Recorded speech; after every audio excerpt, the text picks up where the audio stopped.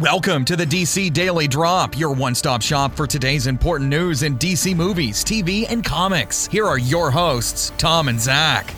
Welcome to a Thursday, February 16th edition of the DC Daily Drop. I'm Tom. And I'm Zach. And today we've got a bunch of random news and some surprising news, I guess, to talk about. First up, kind of escalated quickly last night, but Warner Brothers was said to... Deadline had an article sort of off the cuff saying Warner Brothers had talked to Mel Gibson about Suicide Squad 2. And then not long after, Hollywood Reporter and Variety came out with articles saying that they have talked with him and others. The Hollywood Reporter article mentioned Daniel Espinosa, who has done Safe House.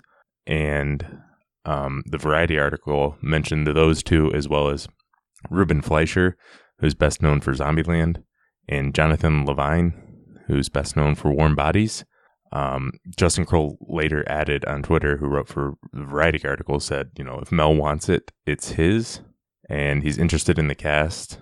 And, because he's had some comments about comic book movies in the past, but he's really interested in the cast. And one thing I thought was interesting, that Will Smith and Gibson wanted to do The Accountant years ago before Ben Affleck was attached to it. So, a lot going on here. What do you think of this, Zach? Yeah, I think if you had given me like 5 years to just make lists of directors that I thought Warner Brothers would go after to direct the sequel to Suicide Squad, I don't know if I ever would have written down Mel Gibson. Yeah, I have to agree with you there. That being said, if you've seen Apocalyptico, which is just an insanely cool, well-directed kind of action movie with some sort of mystical notes in it that could be you could see in a supervillain movie. If he could direct a Suicide Squad movie that looked like that would be amazing. And so if he and Will Smith have kind of like a relationship already, or if they want to work on stuff together, that's cool too, because obviously Will Smith is going to be one, if not one of the ones leading that film. And so like Justin Kroll said, if Mel wants it, it's his, and I'm okay with that, because I'd love to see what I just like that they're bringing in a lot of different kind of directors that maybe you wouldn't ever think to have direct a superhero movie, and just hopefully giving them some creative freedom to do some weird, crazy stuff with it. Right. So he's definitely a controversial name. I think, particularly, 10 years ago or so he was. I'm not researched enough on all of that to know, to comment really on that. I know he said some controversial things. But as a director, obviously his record speaks for itself. It's leaps and bounds ahead of the other names mentioned here. He won, I think, Best Picture. Did he win Best Picture and Best Director for Braveheart back in 95? And he's done a handful of movies, all of which have been well received critically. His most recent one, Hacksaw Ridge, just came out in November, and he's been nominated for Best Director at the Academy Awards, and that movie has been nominated for Best Picture. Yeah. Obviously, he's got a pretty good track record when it comes to making movies. But yeah, this is really, really surprising. Yeah, and he did get Best Picture and Best Director for Braveheart. I was curious, so I had to go Google that. But yeah, I mean, if they can bring on a talent like that, it's crazy, like a Suicide Squad sequel, like bringing in an Oscar-winning director to direct a sequel to a comic book movie, it kind of speaks to how far this genre has come in a pretty short amount of time, that this is something within the realm of possibility, I think. It shows you the talent Warner Brothers is bringing in. Yeah. I know they lose Ben Affleck, and then if they get Matt Reeves, one of the hottest directors, and then a big name like Mel Gibson, it makes me wonder where they're going to go with the Suicide Squad sequel, because I would imagine if Mel Gibson's directing it, it's going to be a much different film than the first one. Right. A lot of people were projecting like a darker, grittier, R-rated film, maybe, that looks more in line with that first San Diego Comic-Con trailer from the original Suicide Squad, more that tone.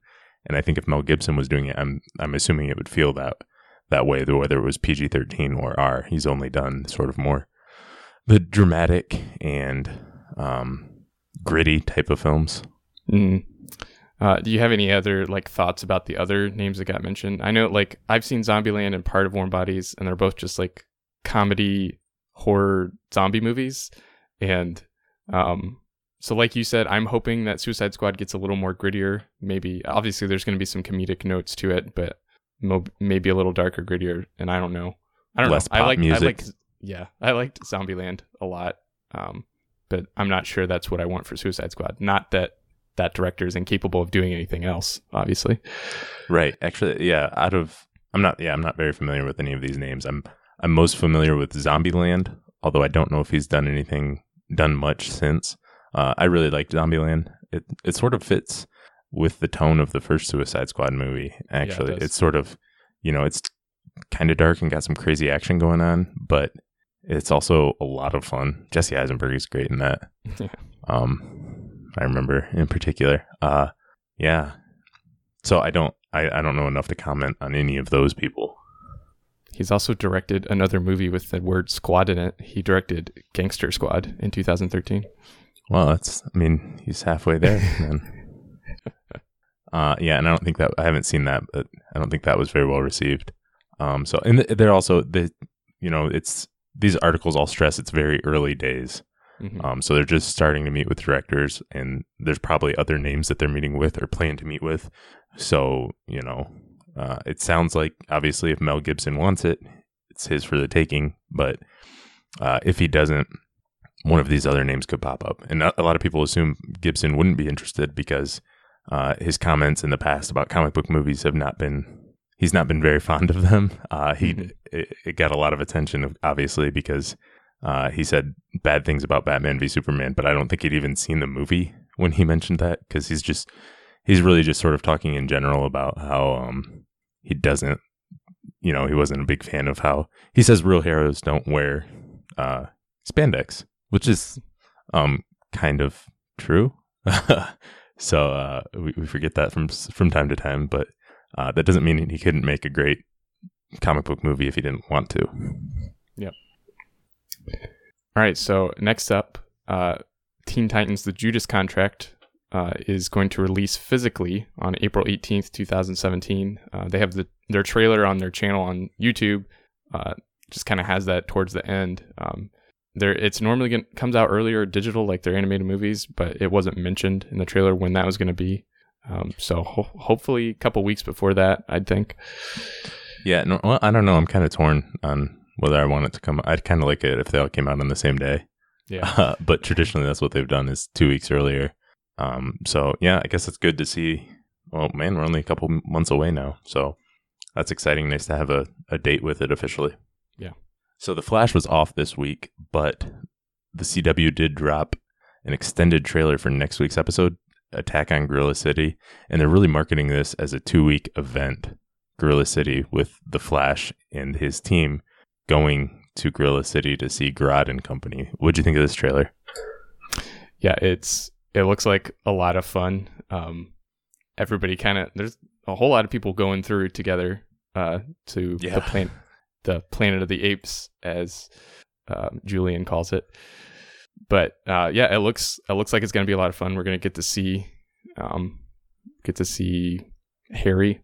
Wait, Earth 2. What's his name? It's getting, there's too many of them. HR. There's too many to keep track of all of them now. They need to have Cowboy Harrison Wells show up too. So, it looks really interesting. I'm curious to see how they do it. They've been wanting to show more of Grodd, and we've seen glimpses of him in the past, but there's going to be 2 episodes set on that world, so I'm curious how it works. I also thought it was funny that Tom Felton's character was the one mentioning Planet of the Apes, because I just watched Rise of the Planet of the Apes, where he has an important role in that.